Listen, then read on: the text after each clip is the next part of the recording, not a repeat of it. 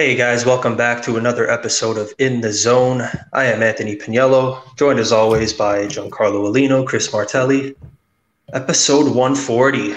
We got a few major things to get to today. We're gonna kick it off in the NBA though, because we have new champions, the Milwaukee Bucks. First time in over 50 years.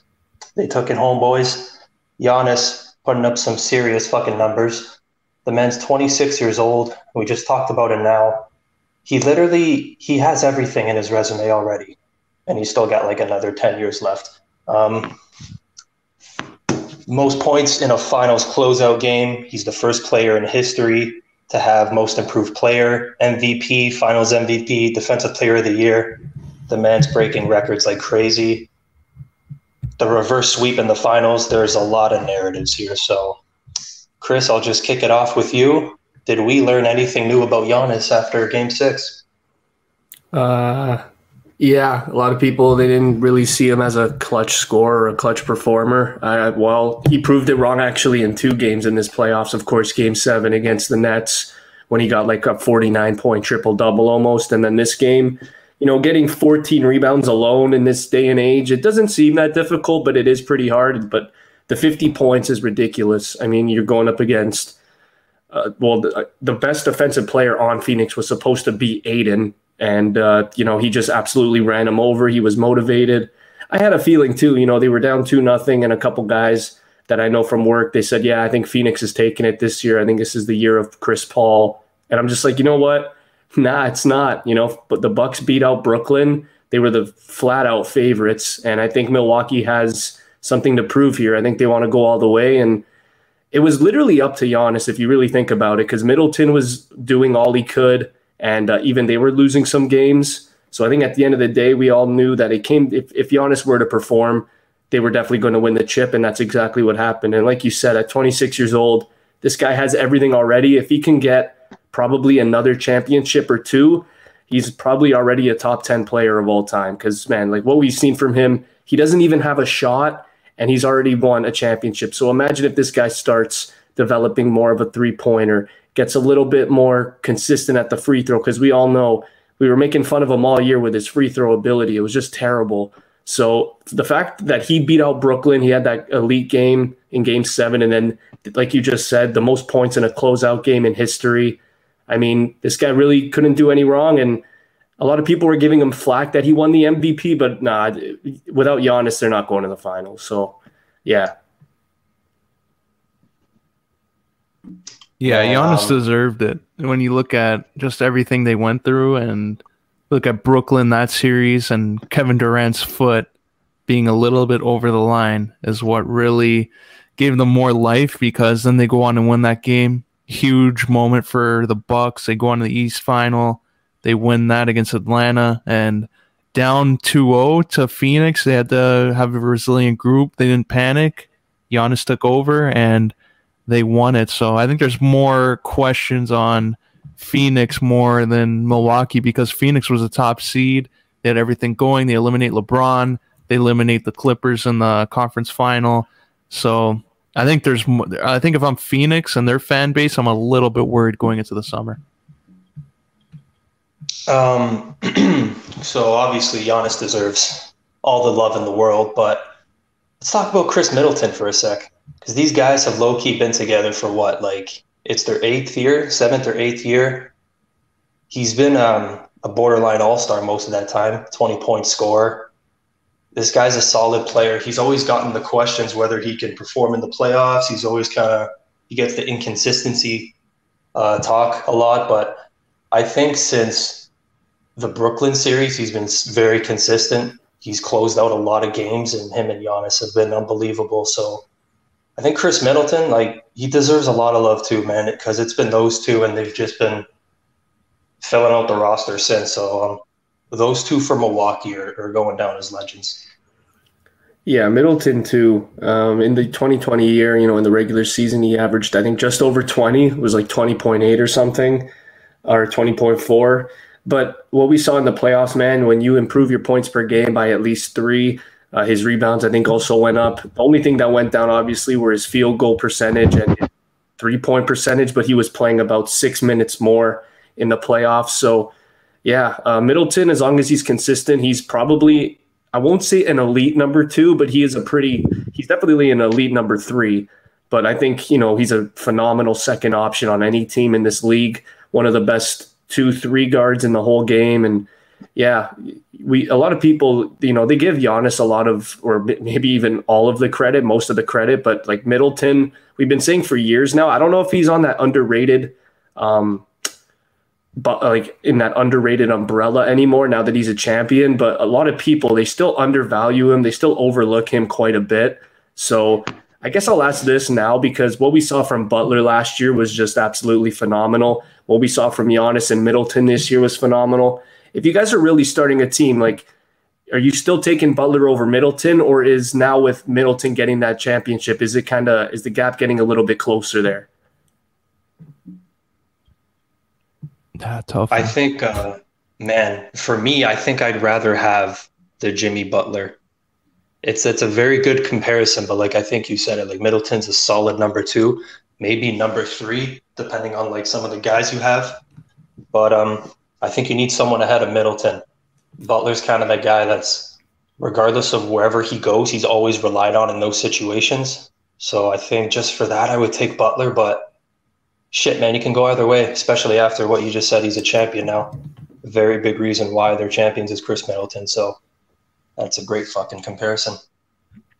Yeah, I'll still lean more towards Jimmy Butler, because you know what he's going to do to his teammates? He's going to demand that everybody's working hard, and he's going to keep everyone accountable, which is something you want. We saw it didn't really work in Minnesota. They didn't gel too well, but then he goes on to Philly. We saw what happened there, but they were one game away if they beat the Raptors that year. So that was a close series. And now in Miami, like, wills them onto a final. This year didn't go their way. Maybe going after Oladipo instead of Lowry kind of hurt them. But I still think Jimmy Butler is up there, and I'd still rather have him over Middleton, but it's not that far off. I think Middleton deserves still the amount of praise and respect that he's gotten. Yeah, no, like I want to talk quickly more about Phoenix too. Like this team, like you said, they were the first seed. They had a lot of stuff going for them. Devin Booker, he came to play majority of the playoffs, but like, man, game 6, 19 points, that can't happen. Chris Paul actually showed out in game 6. I think he had the most, 26 points, but game 5 and game 4 were not kind to Chris Paul. I think he had a combined 17 turnovers in those 2 games alone. What do you think went wrong for a guy like Chris Paul and Devin Booker? Do you think it was the defense? Do you think it was just the momentum swing, or do you think it was just nerves maybe? Take it, buddy. Is that for like Middleton going up against, who's he playing? Booker on Phoenix, or like who is his matchup usually in the playoffs? Did they go Tucker on him, or was it Booker throughout the whole thing? For the most part, they had Holiday, I think, on Paul, and then they had, I think, Middleton on Booker. Yeah, like if you're Booker, it's their first year, but going on that run, you did beat LeBron and the Lakers. You did go on. You had a matchup with Paul George, so in that moment, maybe like some of it you have to be critical a little bit on Booker, but he was playing like unbelievable, putting up all those numbers. And I think it's still tough just because it's their first playoff run. Like I know Chris Paul was relied on a lot, but if you're Phoenix, I still think it's more of a building year. For Paul, it's like a missed opportunity.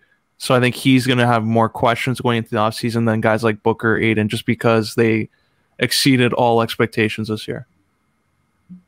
In terms of game 4 and 5 with Chris Paul, honestly, I don't have a fucking clue, because that man doesn't really turn the ball over, and it was like watching a whole new different player. But Chris, I think it's a combination of everything, like the momentum swing. Like I think the Bucks, it was just their time.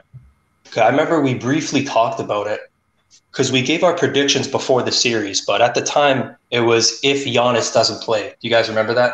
And we all still said that we think the Bucks have enough to pull through. So I just think Giannis was such a big difference maker, and getting a guy like Jrue Holiday, who we haven't talked about yet, also really pushed them over the edge. So I don't think it's, Booker and Paul were amazing for most of the time. I don't think they could have done anything more. I just think they got bested. What do you think is going to happen now with Chris Paul? I know we saw last year he was on OKC. He did this miraculous run with them, 4th seed, go out. They beat out Houston last year, and then they lose to LeBron. And then this year they go all the way. Similar run actually, but Chris Paul even one-upped himself from last year. So at this point in time, if you're a team, like the Knicks, the Lakers, just a team that's out there, are you going after a guy like Chris Paul at age of 36? I know that he's experienced. We all know how great he is.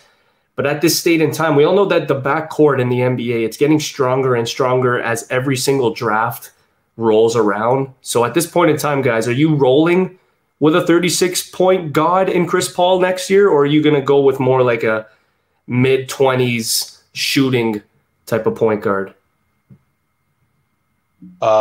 I think it depends on the team, but if you're asking like if Chris Paul's still that guy, I think he is. Like he can be a player to put someone over the hump. He's a starting point guard on pretty much every team in the league. So whoever needs a point guard should go after Chris Paul. Yeah, the Knicks are in there, wherever he wants to go, really. I mean, yeah, the man's 36, 37, like you said, but if this year proved anything for him, it's that he's still one of the best point guards in the game. So he is getting up there in age, but he's just getting smarter and much better with it. So I'm not worried about Chris Paul.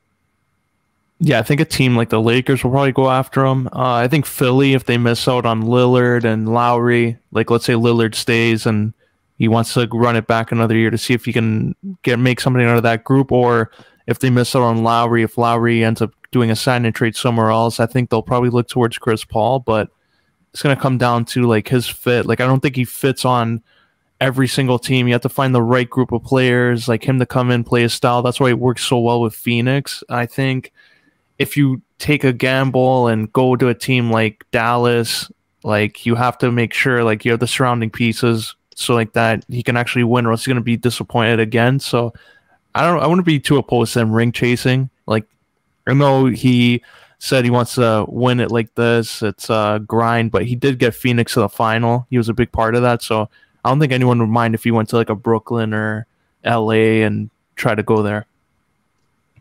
Yeah, I think at this point in time, he has to do that. And no one should be mad at that. I mean, the fact that he carried 2 teams that we looked at as basically not even playoff teams to further than the second round is just absolutely incredible, especially last year, OKC. I remember when they got him, I think it was you, Piniello, you said he's not playing a day in OKC because that was how bad they were going into the year, and he ended up playing the whole year with them, and they went to the freaking second round. I think it was game 6 or 7 against LA. So, yeah, I agree. He's getting smarter. He's just like LeBron. Him and LeBron are very, very similar. As their body starts to kind of wear down a bit, they use their brain, their IQ to just elevate their game. So, yeah, I agree with both you guys 100%. I'm going after Chris Paul regardless. I think the Knicks are a perfect fit right now, especially if I'm Chris Paul. You look at what they did this year. Julius Randle's only 25. If he can continue to do this, if I'm Chris Paul, at least I'd like to play with a player like that. RJ Barrett, phenomenal guy, phenomenal player. Obi Toppin's another guy that he can maybe get you. He can get somewhere maybe one day. Maybe he can be like an Aaron Gordon, if everything pans out. But I really do like this team. I think Tom Thibodeau is one of the better coaches in the league. So if Chris Paul can maybe align with Tom Thibodeau, maybe the Knicks will continuously be a threat moving forward. But I still think next year it's Brooklyn's to lose. I mean, you have Harden, Kyrie, KD as they're healthy. It's going to be hard. And we all know Harden. I think I don't know if it was him. I don't know. You guys can correct me if I'm wrong, but I'm pretty sure he's going to miss significant time. I think he has that hamstring problem. So, but in terms of next year, if I'm Phoenix fans, don't panic. A lot of great point guards are available. They come in and out of teams. We saw, with Chris Paul going to 2 different teams, going far in the playoffs. But I'll ask this now, guys. If you're Phoenix, and let's say you can't get a point guard, are you just going to have Devin Booker run that one spot?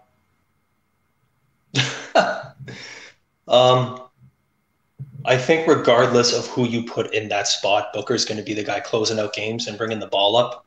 So yes, in short, but I also, I wouldn't worry too much because even last year in the bubble when they had Ricky Rubio, that's kind of when it all started and they went undefeated. So, and they replaced him with Chris Paul and then they kept rolling. So if you're the Phoenix Suns, as long as you have Devin Booker and DeAndre Ayton, you're fucking set. So it's all good. Yeah, I think they're gonna have Booker be slotted in there just in case anything worse comes to worse. But I think if Chris Paul leaves, they'll try to go after Lonzo, bring him in, because I think he offers something, playmaking, defense. That would be a solid option. Get the big baller Brandon Phoenix. Yeah, I agree.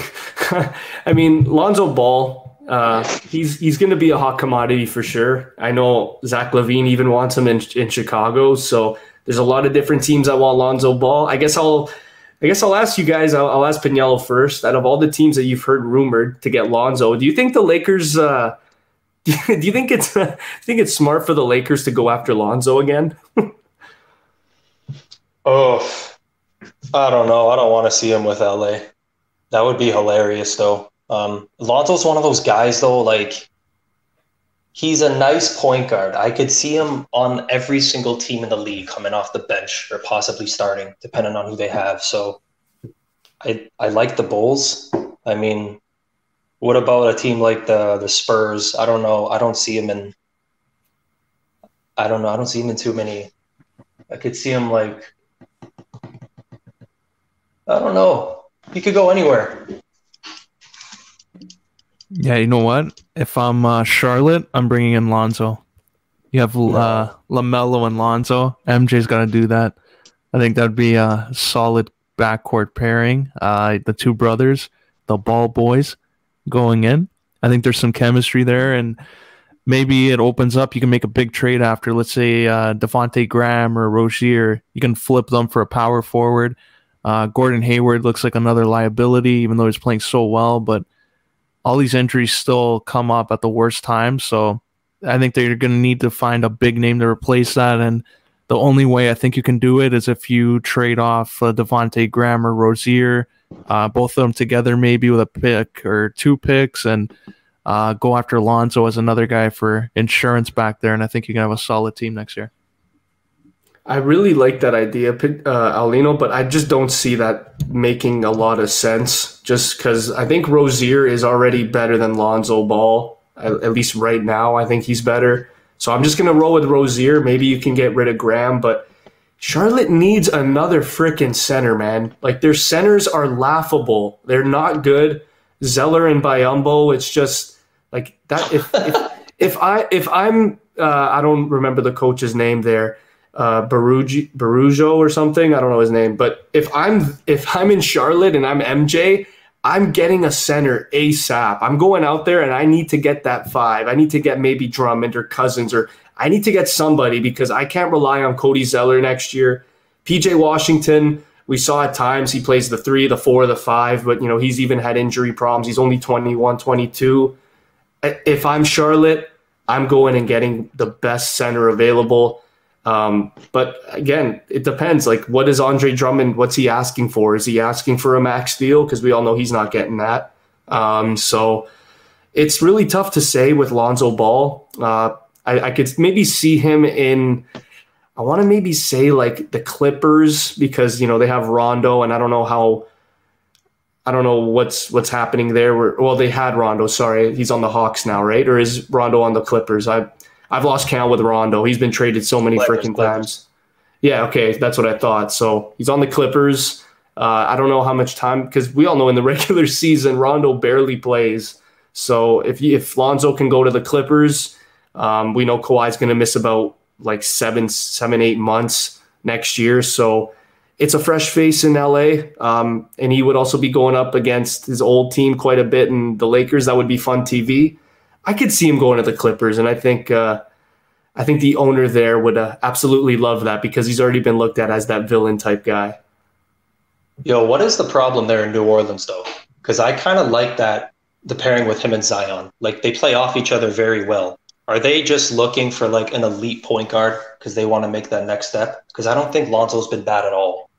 Well, the thing that pisses me off is so the guy they drafted last year, Keith something, he went, I think it was like middle first round. They're really looking at him and Nikhil Walker to be like the backcourt of the future, which makes zero sense because Lonzo is like 24 at most.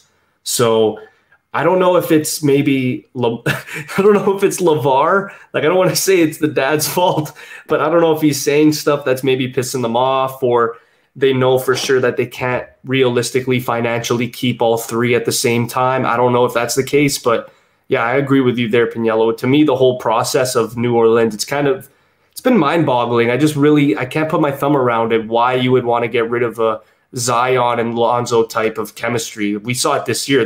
This guy's doing alley-oops to him from the other side of the court. So I really don't know why they would get rid of him, other than maybe, they want to get a better point guard. But we saw Boston try it out and it didn't work out. So maybe if I'm New Orleans, maybe just roll with Lonzo and just see what happens until Zion's contract is up. And then that's the next big concussion and headache that they're going to have, because we all know that Zion probably isn't staying in New Orleans. Just like Davis and just like Drew, he'll win it the first year after he leaves. You know what? People are going to start saying that team is cursed. Like Davis and Drew leave and they win right away. Oh, God. Who's next? At least they have Chris Paul, who left and didn't win anything. So at least there it is. They're happy with that. Oh, my. Hey, you know what we didn't bring up about Giannis? The man went fucking 17 for 19 from the line. Oh shit, I did not know that. They won by 7 points. They won by 7 points, and he put up that stat. So if it was any other night, they were probably losing that game. Wow. Shout out to Giannis for proving me wrong in the biggest game of his career. Attaboy, buddy. That's what superstars do. My God. We got anything else here from the finals? 50 points for Giannis, and he got 1 point there for every year of their championship drought. Exactly 50. Attaboy. Beautiful. Is it safe to say he's the greatest Buck of all time now? He passed Kareem? Oh, no, that's a tough one. He's up there, though. You know what, though? After this championship with him, Middleton, and Holiday, do you think they can get another sweet free agent to come join them? Maybe keep it rolling? Well, I mean, I've heard rumors of Lillard and I've heard rumors of Lowry. So I guess Lowry and Lillard are like really interested in the top teams in the East, in Milwaukee and Philly. Well, obviously Philly for Kyle because it's his hometown, but obviously, the thing that worries me is like what you just said, except with Brooklyn. I really don't want like another key rotation player to go to Brooklyn. I know that someone is. I just don't want it to be like a top 20 free agent. So, like Piniel, I'm not going to lie. Like if Kyle Lowry were to go to Milwaukee, I kind of wouldn't be that phased. I wouldn't be that pissed off. I mean, he is 37 too, 36.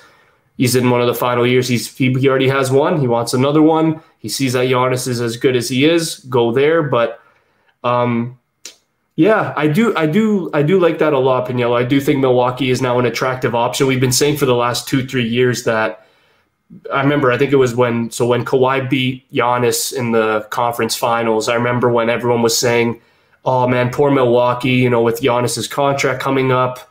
No one ever wants to sign there. And then all of a sudden, they have the chip now. They got Drew Holiday last year. And a guy like Drew Holiday, you want to play for a guy like that. Like, he's a great teammate, just a great general human being. I remember he took that whole year off to take care of his wife. So, like, he's just a great guy to be around, Drew Holiday. So, I mean, yeah, if I'm a free agent, I think it's definitely now it's a more appealing option than Miami for the time being, for sure. In Miami, oof.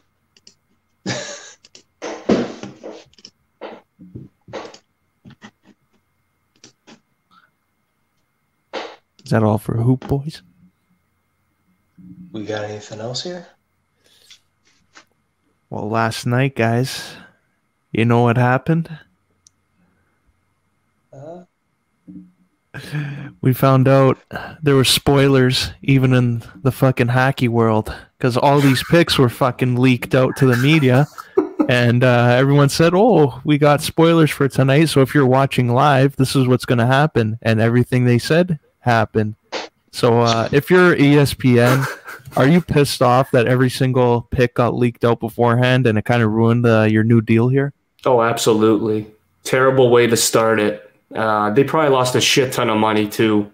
So I don't know who to blame here. I don't know if it's just they made the list too early, but yeah, don't ever do that again. For the 33rd team that comes in the league, make sure you don't do it this way because that definitely backfired tremendously. But I guess we'll talk more about the players in a little bit. I was just kind of surprised of the whole thing and how it kind of went down. Like those six guys there, I want to say 2 of them are elite, the rest, whatever. I love Jordan Eberle. He's an absolute beauty. I love Mark Giordano. He's a beauty. Chris Driedger proved, to me right now, I'm going to call him basically Jake Allen, like do it again, and then we'll see what happens. Brandon Tanev, he signed that 6-year deal with Pittsburgh last year, and we were all kind of laughing about it, but now I guess he's locked up with an expansion team. Oleksiak, I don't really know. I didn't see a lot of him in Dallas because, again, Klingberg, Heiskanen, Steven Johns, a lot of guys were ahead of him in the depth chart. Is that Hayden Fleury there beside Oleksiak? 7th overall pick, a pick right before William Nylander, thank God. Hopefully he pans out in Seattle. And then, of course, you have the guy on the far right. It was funny because he tweeted out this is actually the first time he ever got drafted. So it's pretty funny for Mark Giordano. He's probably going to be the captain of this team, and yeah, he's a great first captain for this organization for sure. And how about those threads?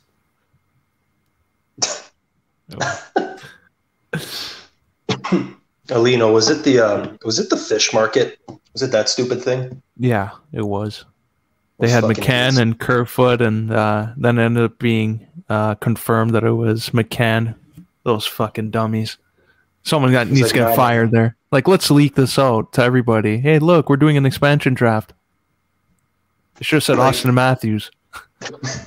I still watch the show. Like, it was fun. It was entertaining. So ESPN kind of goofed there, or whoever, whatever. But the team. I know Chris isn't much of a fan. I think they got a decent mix of veteran and young guys. They could have gone in a lot of directions. Some of the fucking names that were there, Price, Tarasenko, Landeskog was there, Johansson, whatever. But I think they got a nice mix. They got some young guys here, but I don't know what to expect. I don't want to say they're easily not making the playoffs or whatever, because we kind of did the same thing with Vegas, and they kind of proved everyone wrong, went to the finals. So I wouldn't count them out, but it's not the sexiest team when you look at it. Oh, for sure. And we got a good look at Jamie Oleksiak in 2014 AHL playoffs when we went to go see that game live, that big fucking tree in the back end there. I think he'll do wonders over there. He's going to have a nice little career. I think this is going to be a good fit, him playing with Giordano. I like Jordan Eberle. I think if Giordano's not the captain, I think Eberle should be in the mix there.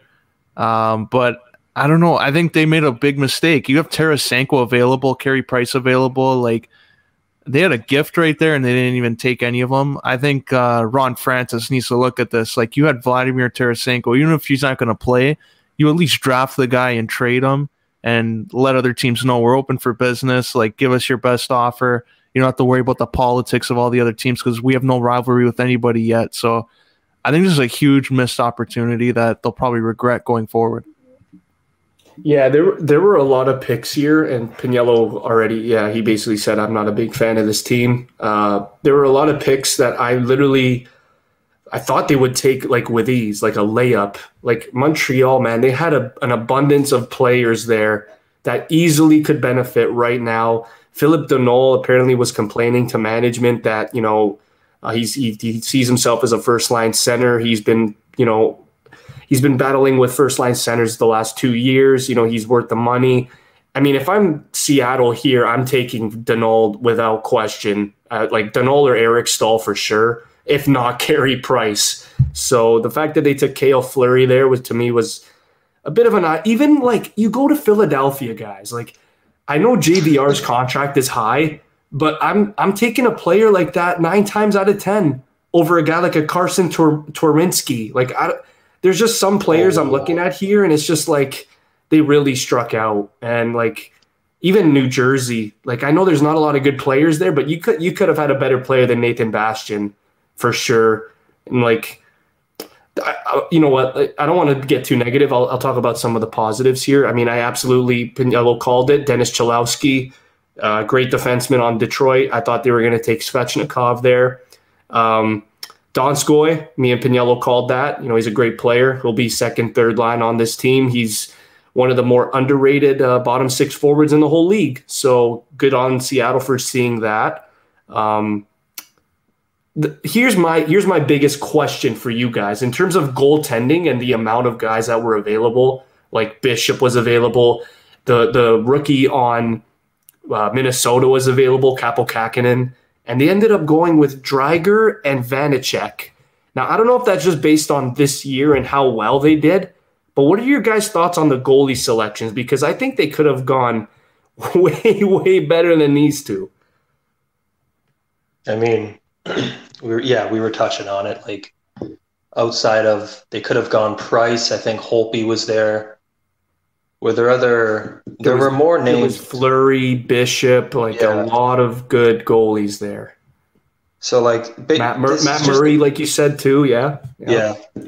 I honestly didn't know Matt Murray I thought he had an okay 2 years. I didn't know it was that bad. I was looking at his stats. I'm like, oh fuck, I see what you guys were saying now. But yeah, the sexier names were there, but I see the direction they're going, and I don't mind it. I think it was last week or the week before we were saying they should take at least like one out of those 3 goalies, including the Minnesota goalie, which they didn't take. But I like it. Dreiger he's 27.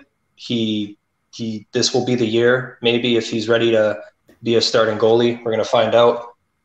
And then they got Vanacek, so they went young, even if one turns out to be a bust per se, take a chance on the other one. So they got 3 young goalies. They got what's his name, Decord from Ottawa too. So no one really knows about him, but he's only 22 years old.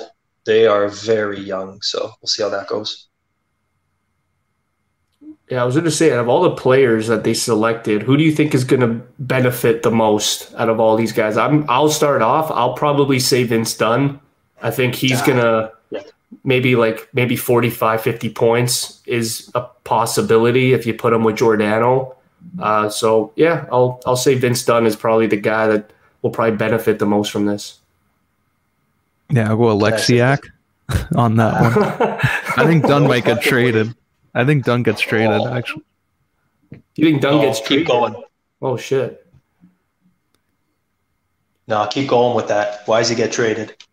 Oh, at the draft. I think they have a deal probably to swap him for someone. I don't know if they're going to go with this core. Like, you look at their defense, like, you got Fleury, you got Giordano, you got Alexiak. Like, I think Dunn would get some interest. You could probably get somebody in there who maybe package him off. He's a nice piece to have. Cholowski's also there. Like, a lot of people have high hopes for him. So I just think Vince Dunn, when you're looking at this team and the cap some of these guys have, you might be the odd one out. I am on the complete opposite end from you. I think he's the one guy they're keeping. I think I'm with you on the Tarasenko thing. Like, for me, I would have loved to have that player. I love Tarasenko, but if they were going to pass on him to take one guy, it's Vince Dunn. I'm very high on this guy. He's only 24.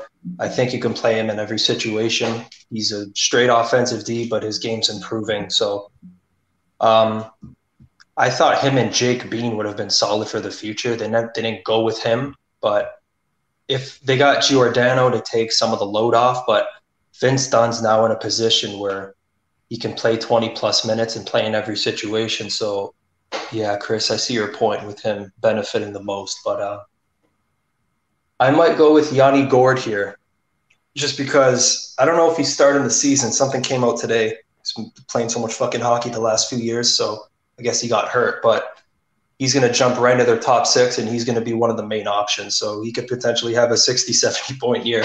So I'll go with Yanni Gord. Yanni Gord is going to be the new William Karlsson. I can't wait to see that. 40-goal year.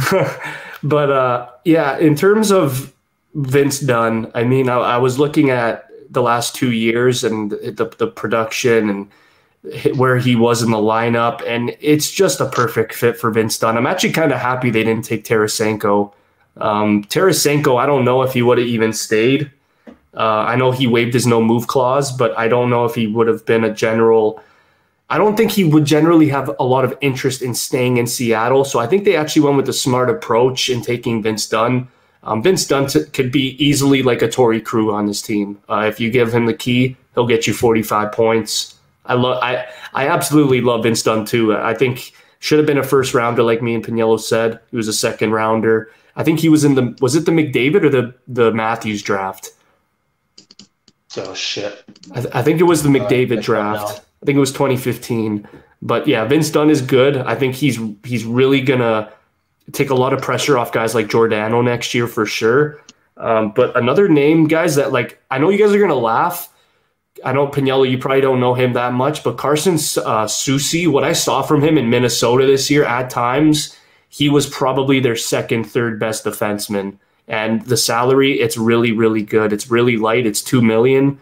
I mean, if Soucy could maybe play top four defense, maybe he can be that unlikely hero and that unlikely player to, improve tremendously, like we've seen with Karlsson and guys like David Perron when they went to Vegas and Riley Smith, and the list goes on and on. But what do you guys expect with Seattle next year? I know they didn't make any trades so far. I know Ron Francis said he didn't have a lot of he wasn't really busy on the phones, but when it comes to the draft, and let's say nothing were to really happen other than them drafting Matthew Benier second overall, what is your outlook and your prediction for this team next year?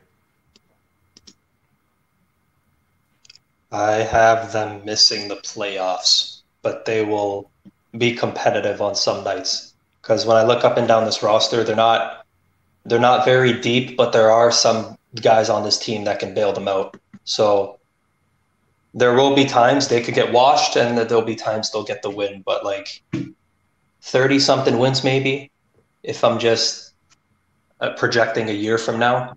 But yeah, I don't know. I don't think it'll be as bad as people think. Yeah, I think it's going to come down to Drieger. If he's really a number one, we're going to find out. If he is, I think this team's going to be just outside the playoffs, maybe like a bubble team, wild card spot. If he's not a number one capable goaltender, it's going to be a rough year for Seattle in their first year. So I think it might be one where they regret not going after some of the big good names out there, but I don't think they're going to have a kind of year like with those old expansion teams come in where they're set up basically for failure. I think right now, like with Vegas, Seattle, they're set up for success right away. The league wants them to do that, so I think they won't have a problem in their first year. Do you see them potentially trading or like signing a big name? Because I was looking at the cap and they have a shit ton. I think they have $30 million in cap space. So I'm looking at some free agents, and the list isn't that strong, but do you guys maybe see, I know, Alino, you've linked Taylor Hall to Toronto, but can you maybe see Taylor Hall going, or maybe even a Kirill Kaprizov go to Seattle? Oh, it would be tough. For Hall, maybe, because him and Eberle, they did have chemistry there in Edmonton, but I think he wants to win right now, or else he wouldn't have gone to Buffalo and try with Jack Eichel and then go to Boston. So I don't think he'll take that kind of gamble this stage of his career. Kaprizov, it would have to be an RFA, so Seattle would already have to look to giving up 4 first-rounders or the first, second, and third, and another first, and they just came out into the league, so it'll be risky, but I would go after Kaprizov right away. Yeah, Hall's not fucking around. I don't see him going to Seattle at all. I don't really know. I don't really know where to see him. Like he went from Buffalo to Boston in a year. That's just so awkward. Like I don't know where I can really see Taylor Hall. I know I just envision Florida, but that's just my mind playing tricks on me. I know he's not going to Florida. They have Huberdeau. They have, I don't see him being on the second line. I just don't see it. He's not that type of guy. I guess we'll move forward. We'll talk, I guess, a little bit about what happened in Edmonton, as I called it. Alino, I want you to talk about it because he's your boy. Oh yeah.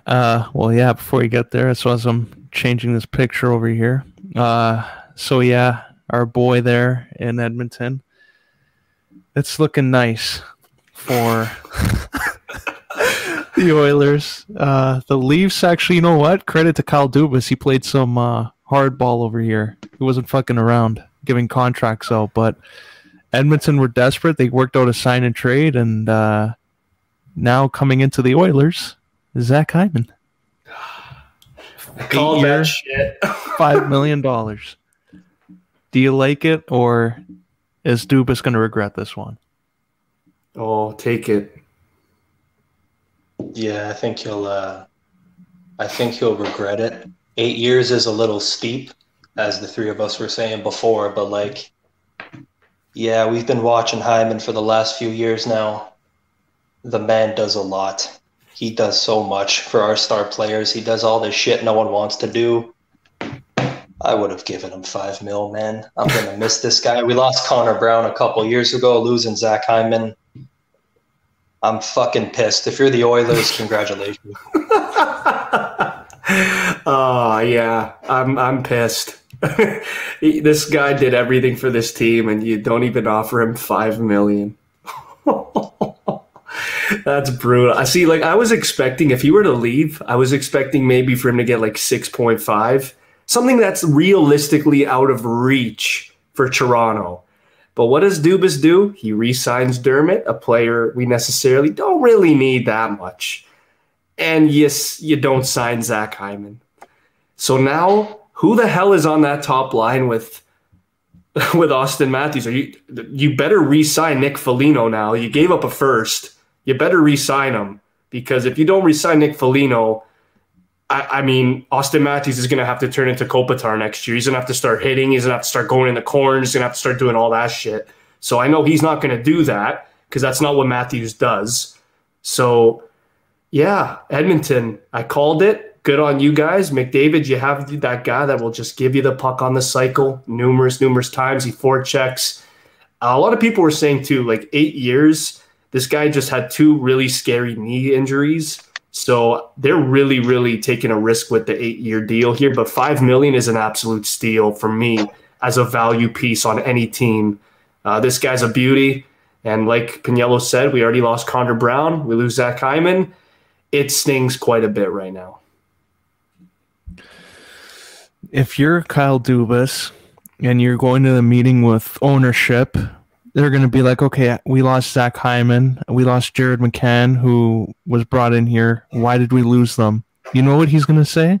We wanted to protect Travis Dermott and Alex Kerfoot. Not looking good for the job security. So unless he brings in Taylor Hall or a big name there on the wing, Kyle Dubas's days are likely numbered now. Yeah, I mean, there's not a lot of... okay, I understand where he's coming from with Kerfoot. What we saw in the playoffs was incredible. We saw the chemistry he had with Willie when Tavares went down with the injury. I was expecting them to just take Kerfoot, so I was accepting of him moving on, but I'm very, very, I don't want to say happy that he's staying, but I'm pleasantly surprised. So now that he's still here with us for another year, I want to see him do what he did in the postseason. The last 2 years, Piniello, what has he averaged? About 40 points a year. He's a great secondary type of guy. But man, like you said, the job security thing, I mean, we all know that managing a hockey team, it's really, really hard. But you have to look at the valued pieces a little more, I think, than any he was put in a hard spot. You know, you get eliminated, you blow a 3-1 lead, and then there's an expansion draft. So you have to protect the guys that you feel you should protect. And I think for sure, I thought Kerfoot was just that guy. It's like, okay, like he was one of our better players in the playoffs. Seattle's taking him, no doubt about it. Dermott's going to walk. And I was so surprised when we re-signed Dermott. I'm not going to say Dermott is the new Marinson, but like he was the last guy on the team I thought would get an extension. Out of any player that was on the team this year, I thought for certain that Dermott was gone. Like we said, I think we talked about it in one pod this year where I think Piniello, I think you said it, Dermott going to Detroit would just be a perfect fit for him and just, you know, elevating his game there. But, you know, the fact that you re-signed Dermott and he even got a pay raise and he barely played, like you said, Lino, it's just one of those moves you look back on. And even, you know, trading the first rounder for Nick Foligno, I know he was hurt, but like you look back at moves like that and it's just going to bite you in the ass. So like I said, with Zach Hyman now being moved to Edmonton, I think they need their first priority. If it's not to sign Taylor Hall, which I am completely against, they need to re-sign Nick Foligno.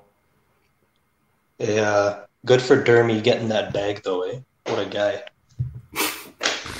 But, yo, what did we give up again for McCann? It was like a 7th rounder. Oh, Hollander. And, it was really nothing. Philip Hollander, yeah. So it was basically, I said it last night, it was an insurance policy. So I kind of respect that trade. Like I assume they were going to lose, like you said, one of Kerfoot or Dermott. They went with McCann, so we get to keep Kerfoot. So I don't mind it. I kind of like that. I like Kerfoot. He's a nice player. They're kind of interchangeable. I kind of wanted to see McCann. I was a little thrown off, but it is what it is. He's a nice player. He'll play on our third line still, so that's good stuff, yeah. I guess I'll ask this now to Alito. Zach Hyman, first line with Edmonton. What do you envision his fantasy line to be? Is he a 30-goal scorer? No, I think he's up there. I think he's going to be an upgrade on James Neal for sure at this stage of his career. I think he's a 25 to 30 goal guy, 40 assist guy. I think he'll be a 65-point guy maybe this season coming up. Oh, yeah, absolutely. Oh, yeah, with McDavid, yeah, for sure. They should just play him in front of the net on the power play, like how the Flyers used to play Wayne Simmons and Braden Shen, and he'll tip fucking 15 power play goals.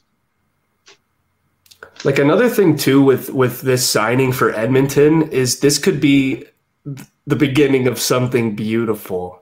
And this could even maybe, I don't want to say this could lead to a dynasty, but we've seen similar things happen where, you know, a Chicago, a Pittsburgh, they get a free agent and then all of a sudden, the fireworks start coming. So, I mean, a guy like Zach Hyman being on a line with McDavid, I think this is where we might start seeing the results, guys. I think this is where Edmonton might start becoming a top 3 seed a little more consistently in the West.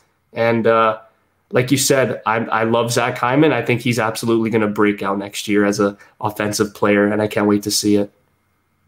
Is there a chance that we're just reaching, though, because we are Leaf fans? Oh, yeah, for sure. Bro, we know guaranteed. First year. Yeah, guaranteed. What if he just gets like 14 goals next year and they miss the playoffs? And we're like, oh, fuck, forget it. Then we'll look back at episode 140 and we'll have a nice laugh. Say enjoy the next 7 years. Oh, my God. I'm like the 8-year deal threw me off because it was Edmonton. Because I feel like Edmonton, they don't give out 8-year deals. They only give it to like Nuge and McDavid. Whereas as soon as I saw 8 years, I just thought it was San Jose. Like, okay, San Jose, they got another type of guy like this locked up where they can't trade him. Like what they did with Vlasic, with Burns, with Kane, with Couture, with all their contracts. They're all locked up. So it's good to see that it's not San Jose to give out an 8-year deal. Anything else on Zachy? I know Mike Babcock is probably thrilled. Hey, 8 years, eh?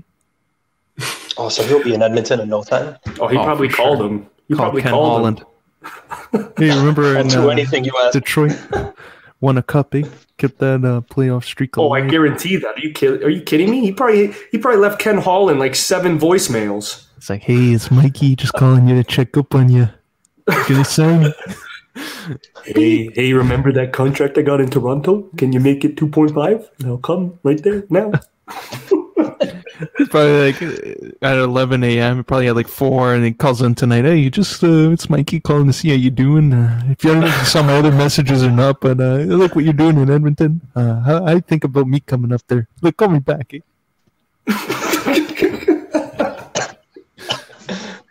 Yeah, that's jokes. From him soon. Oh yeah, his name's gonna pop up, and after we'll hear how much of a bad guy he is. A bad guy. Oh, yeah. Talked over 5 people. It's confirmed. Well, we can't especially now. There's no way of seeing Mike Babcock. Just like there's no way of seeing John Cena. I don't see anybody there. So there was a massive, let's say, ruckus with WWE returning with fans. We saw a whole bunch of guys come back. Keith Lee, Finn Balor, Jeff Hardy has his new music out. Karrion Kross is on the main roster, losing to Jeff Hardy in less than 5 minutes. Samoa Joe's magically cleared to compete all of a sudden. And John Cena's back. So what'd you guys think of this? Cena coming up to that pop, and him and Roman Reigns now looks like for SummerSlam is the big match. Yo, I'm down. When was the last time we saw Cena? Like 2017. No, okay, the Fiend match. Last year. The Fiend match, but like realistically, cutting promos and stuff, it's been a while. I've been waiting for us to get to a place where when Cena comes back, he's not like viciously hated and booed. So over the last few years, that's kind of happened. Every time he makes an appearance, everyone's excited to see him because he's just been putting people over and getting buried by The Undertaker at Mania. And he's kind of been on the DL. So for him to come back and get the pop that he received was pretty heartwarming, not going to lie. And for him and Roman to go at it again, especially with the work that Roman's doing, I'm pretty excited to see it. Just a one-time thing. Yeah, this is going to be huge. This is probably bigger than Brock versus Bobby if it were to happen. Cena coming back is huge. The pop was huge. Roman Reigns has been on the best run that I can remember since Punk. I'll just say that. But yeah, Cena coming back, it's definitely refreshing. It's been a long time. I think the last time he was here, you could tell his hair was going. It looks like he got the transplant. He's got the full head of hair now. The fade. He looks pretty good, John. The memes are coming out where no one came back. You can't see John Cena. No one's there. It's just Roman staring at no one. So I do believe that Cena is still going to lose the match at SummerSlam. I don't see him winning, but I don't know if this is a one-time thing. That's the funny thing with John. You really don't know. So for now, I'll say it is a one-time thing, but I wouldn't be surprised if he maybe were to stay here, maybe not full-time, but part-time, maybe till Survivor Series. Oh, yeah, especially like him and Roman Reigns. I think that's a big match. You look at SummerSlam now. Edge and Seth Rollins is another one. Nikki Ash cashed in her Money in the Bank, which she won, surprisingly. And she's the champ, so she'll probably be in a triple threat or one-on-one with Charlotte and Rhea Ripley. And now that brings us to the next one. Our boy Bill comes back as soon as Bobby Lashley had his open challenge. Keith Lee came out. Bobby Lashley messed him up because he's the man. And Bobby's in the ring. And out comes Goldberg saying he's next, which makes absolutely no sense, but we're here. So he lost his past title match. He's facing Bobby at SummerSlam. How you feeling about the way he returned? It's very Bill Goldberg fashion. So I guess, I do mind because I don't want to see him. But, I guess that confirms Bork isn't coming back, so this might be the next best thing.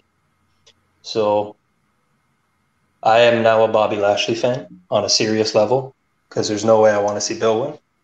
And, I think we all pretty much assumed Bobby would just kill Kofi, though. So that was a nice little SummerSlam moment But yeah, man, Bobby's been rolling. If he can bury a guy like Bill, keep going. Let's get it done. Don't play any fucking games here. Alino, party's over, Grandpa.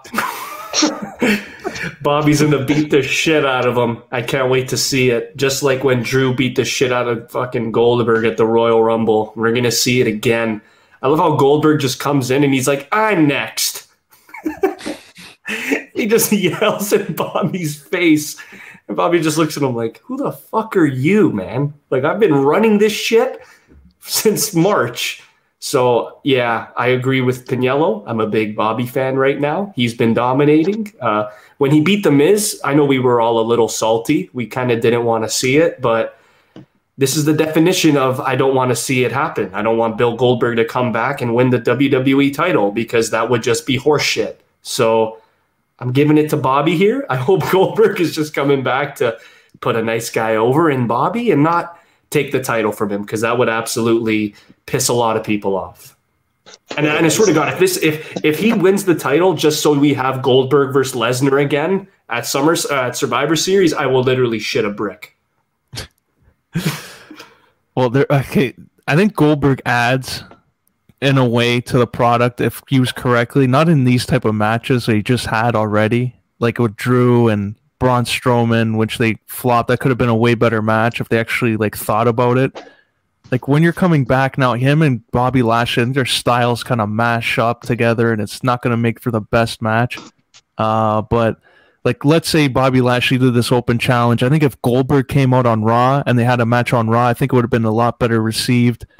But I just want to see this. If, let's say Goldberg wins, Big E's dream match was always Goldberg. So let's have Big E come out and challenge Goldberg for the title. Or Goldberg loses, spears Bobby, and Big E cashes in. So I think we're in for a big letter E cash in at SummerSlam. Well, either way, I'm so down.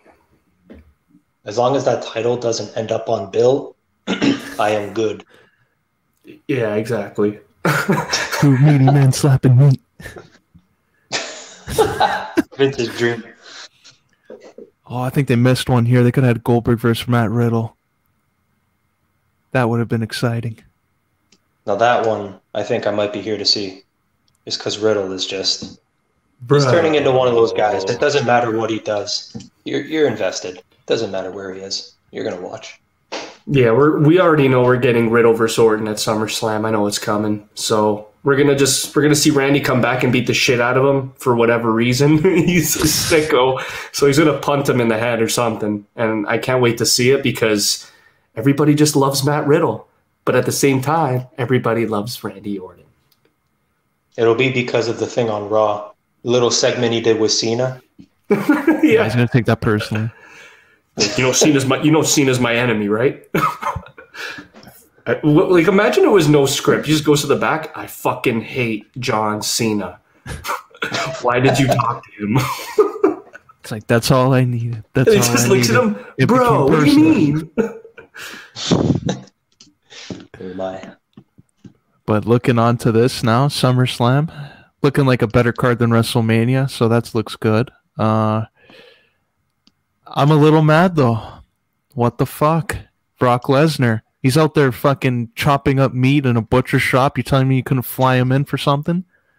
Think might be holding him off here. So I think they're looking at having a big surprise every month. It looks like, okay, Edge was the one for July, Cena and Goldberg August, maybe Brock Lesnar September, and The Rock October. Do you see The Rock coming in for Survivor Series this year? Or do you think it's going to hold off until Royal Rumble? I think it's best they hold off till maybe the Rumble or Mania. I just feel like Rock and Roman is just built for WrestleMania. Like a match like that, the run that Roman's been on, I think you should just, maybe not even maybe not even the Rumble, maybe just WrestleMania or maybe around the Royal Rumble, around that time, like right after the pay-per-view. You have The Rock come out and then maybe Roman. And that's when you make that match actually happen. I really want to say that Roman Reigns really doesn't lose this I don't think he's losing this title, man, for like a very long time. I don't see him losing. I want to say at least till Mania, or maybe a little before. But like we said it before. If there is some guy that's going to beat him, it's probably Seth Rollins. No, I mean I really can't see anybody else. Maybe Cena if they want to give him the 17th title, but I don't see it happening. It's Roman Reigns right now. He's at the top of his game. He's the best heel. The Usos now have the tag titles. I just don't see it happening.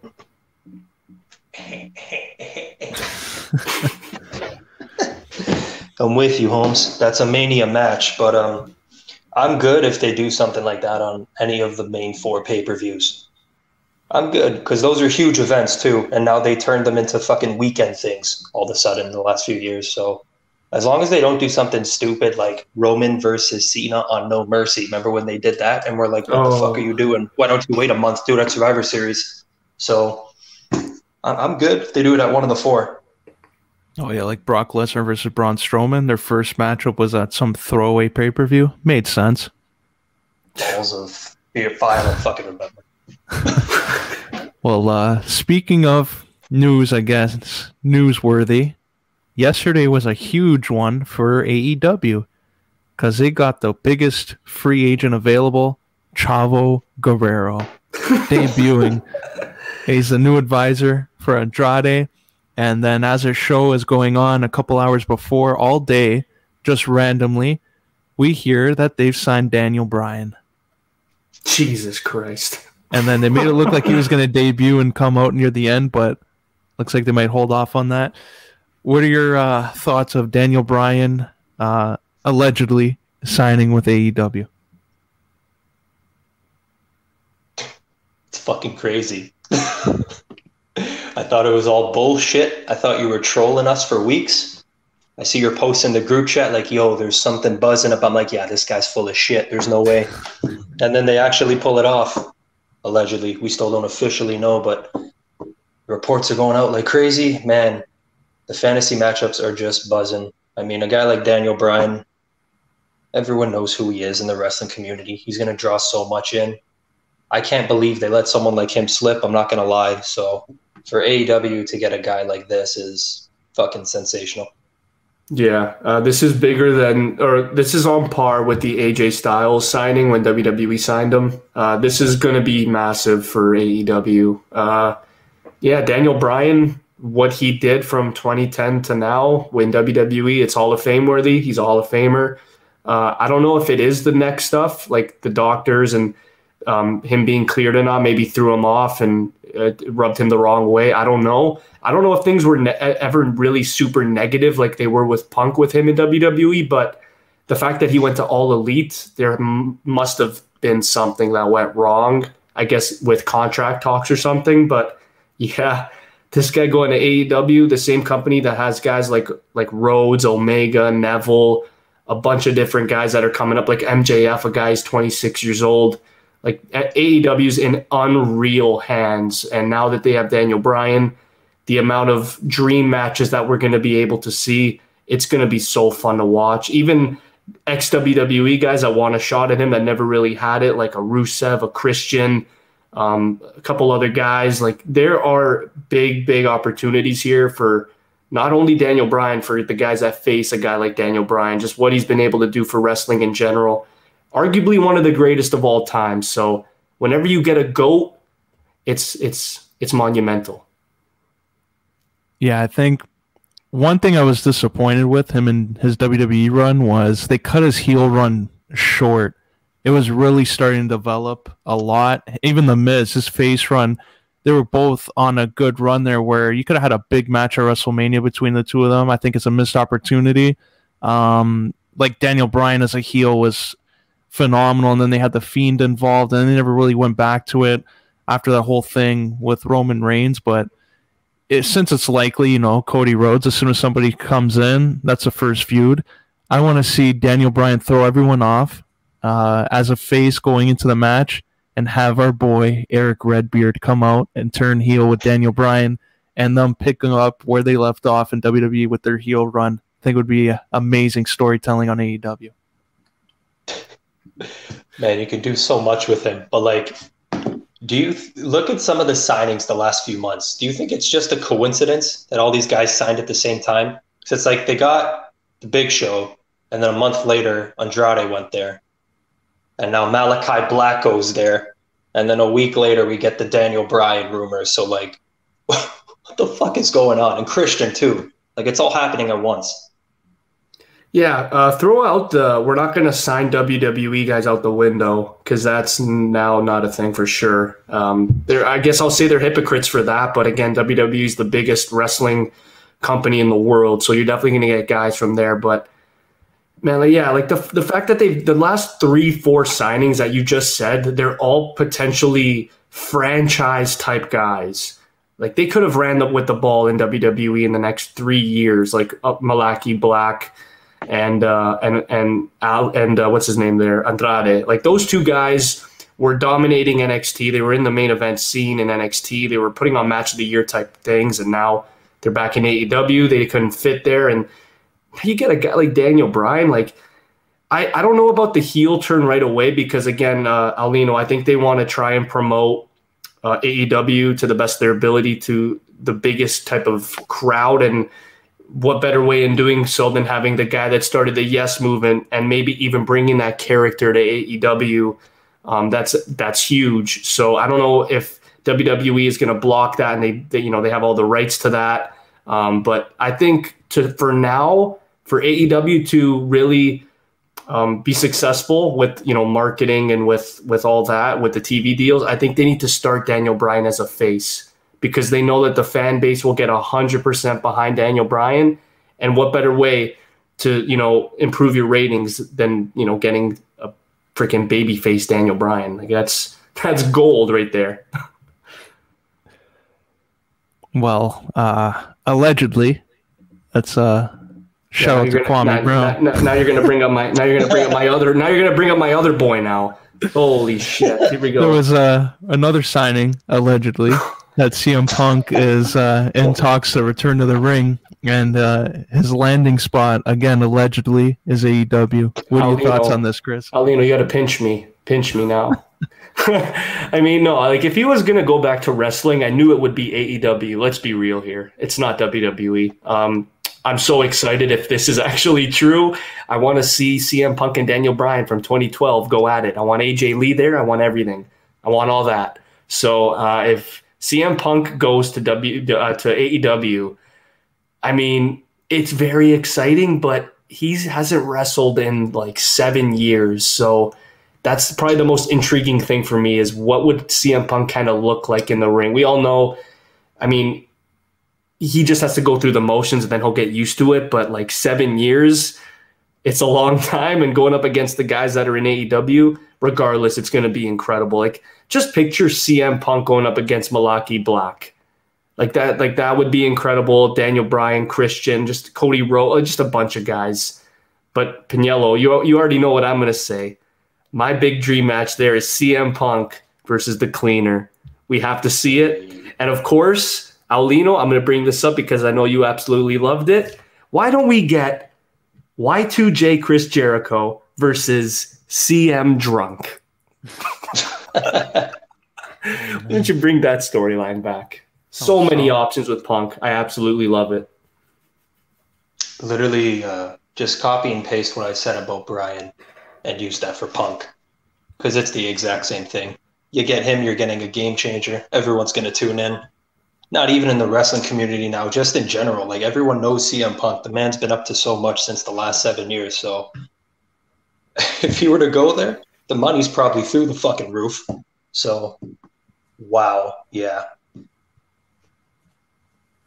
Yeah, this is I think it would be a big one if they get both of them, because not anybody would expect it, but could this also be leverage on CM Punk? Like maybe if he's not officially signed with AEW, do you think he's using them to maybe test and seeing how much money WWE would be willing to match? Oh yeah, absolutely. It's a business, right? So you're always you're looking at yourself as a prospect or as, an athlete or whatever. You're a guy that's under contract. Yeah, obviously he's trying to, see what WWE can offer him, but this goes back to, I don't know if you guys ever listened to him at Starcade, or it was he was at one of those Comic-Cons, and this guy interviewed him, and he really said, like, the only way how I would go back to WWE is if I faced Daniel Bryan in the main event of WrestleMania. And now, what are the odds that Daniel Bryan just signed with AEW, and obviously we're now hearing CM Punk? So I feel like maybe Tony Khan sat down with Daniel Bryan and said, hey, listen, if I can get you, maybe you can call up your buddy CM Punk, Phil Brooks, and maybe we'll get a deal here. Maybe you guys can main event next year's Double or Nothing or something like that. So regardless, I think Daniel Bryan and CM Punk, they've been linked for years now. And if this were to happen, man, this is a grand slam. This is an absolute grand slam for AEW as a company.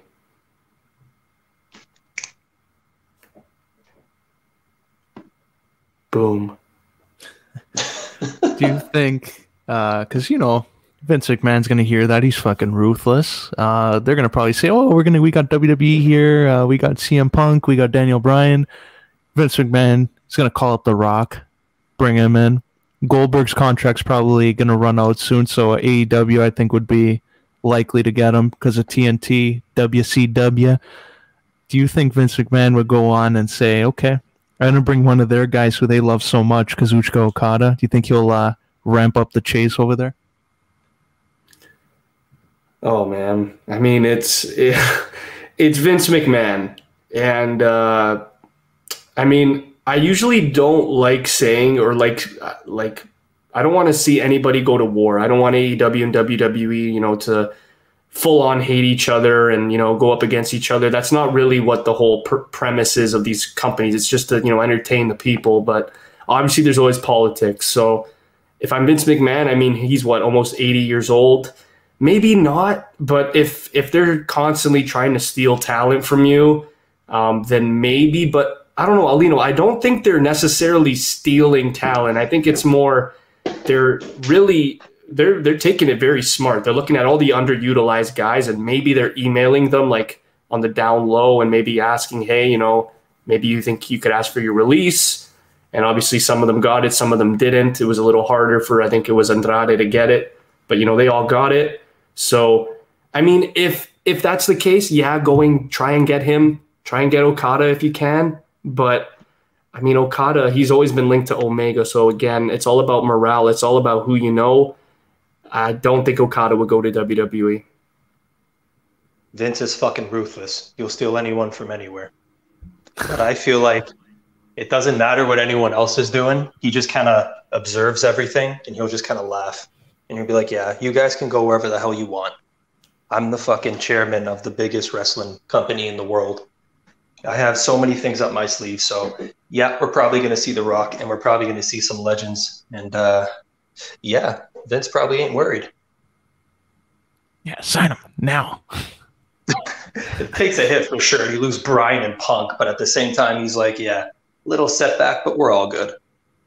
I think this is why Tony Khan missed one here. I think as soon as Brock Lesnar was out butchering and cutting up meat and fucking learning how to cut shit, that's when he should have made the offer.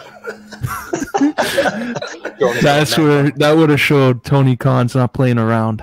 Brock, CM Punk, and Daniel Bryan. I think that would have got some people thinking up in WWE headquarters.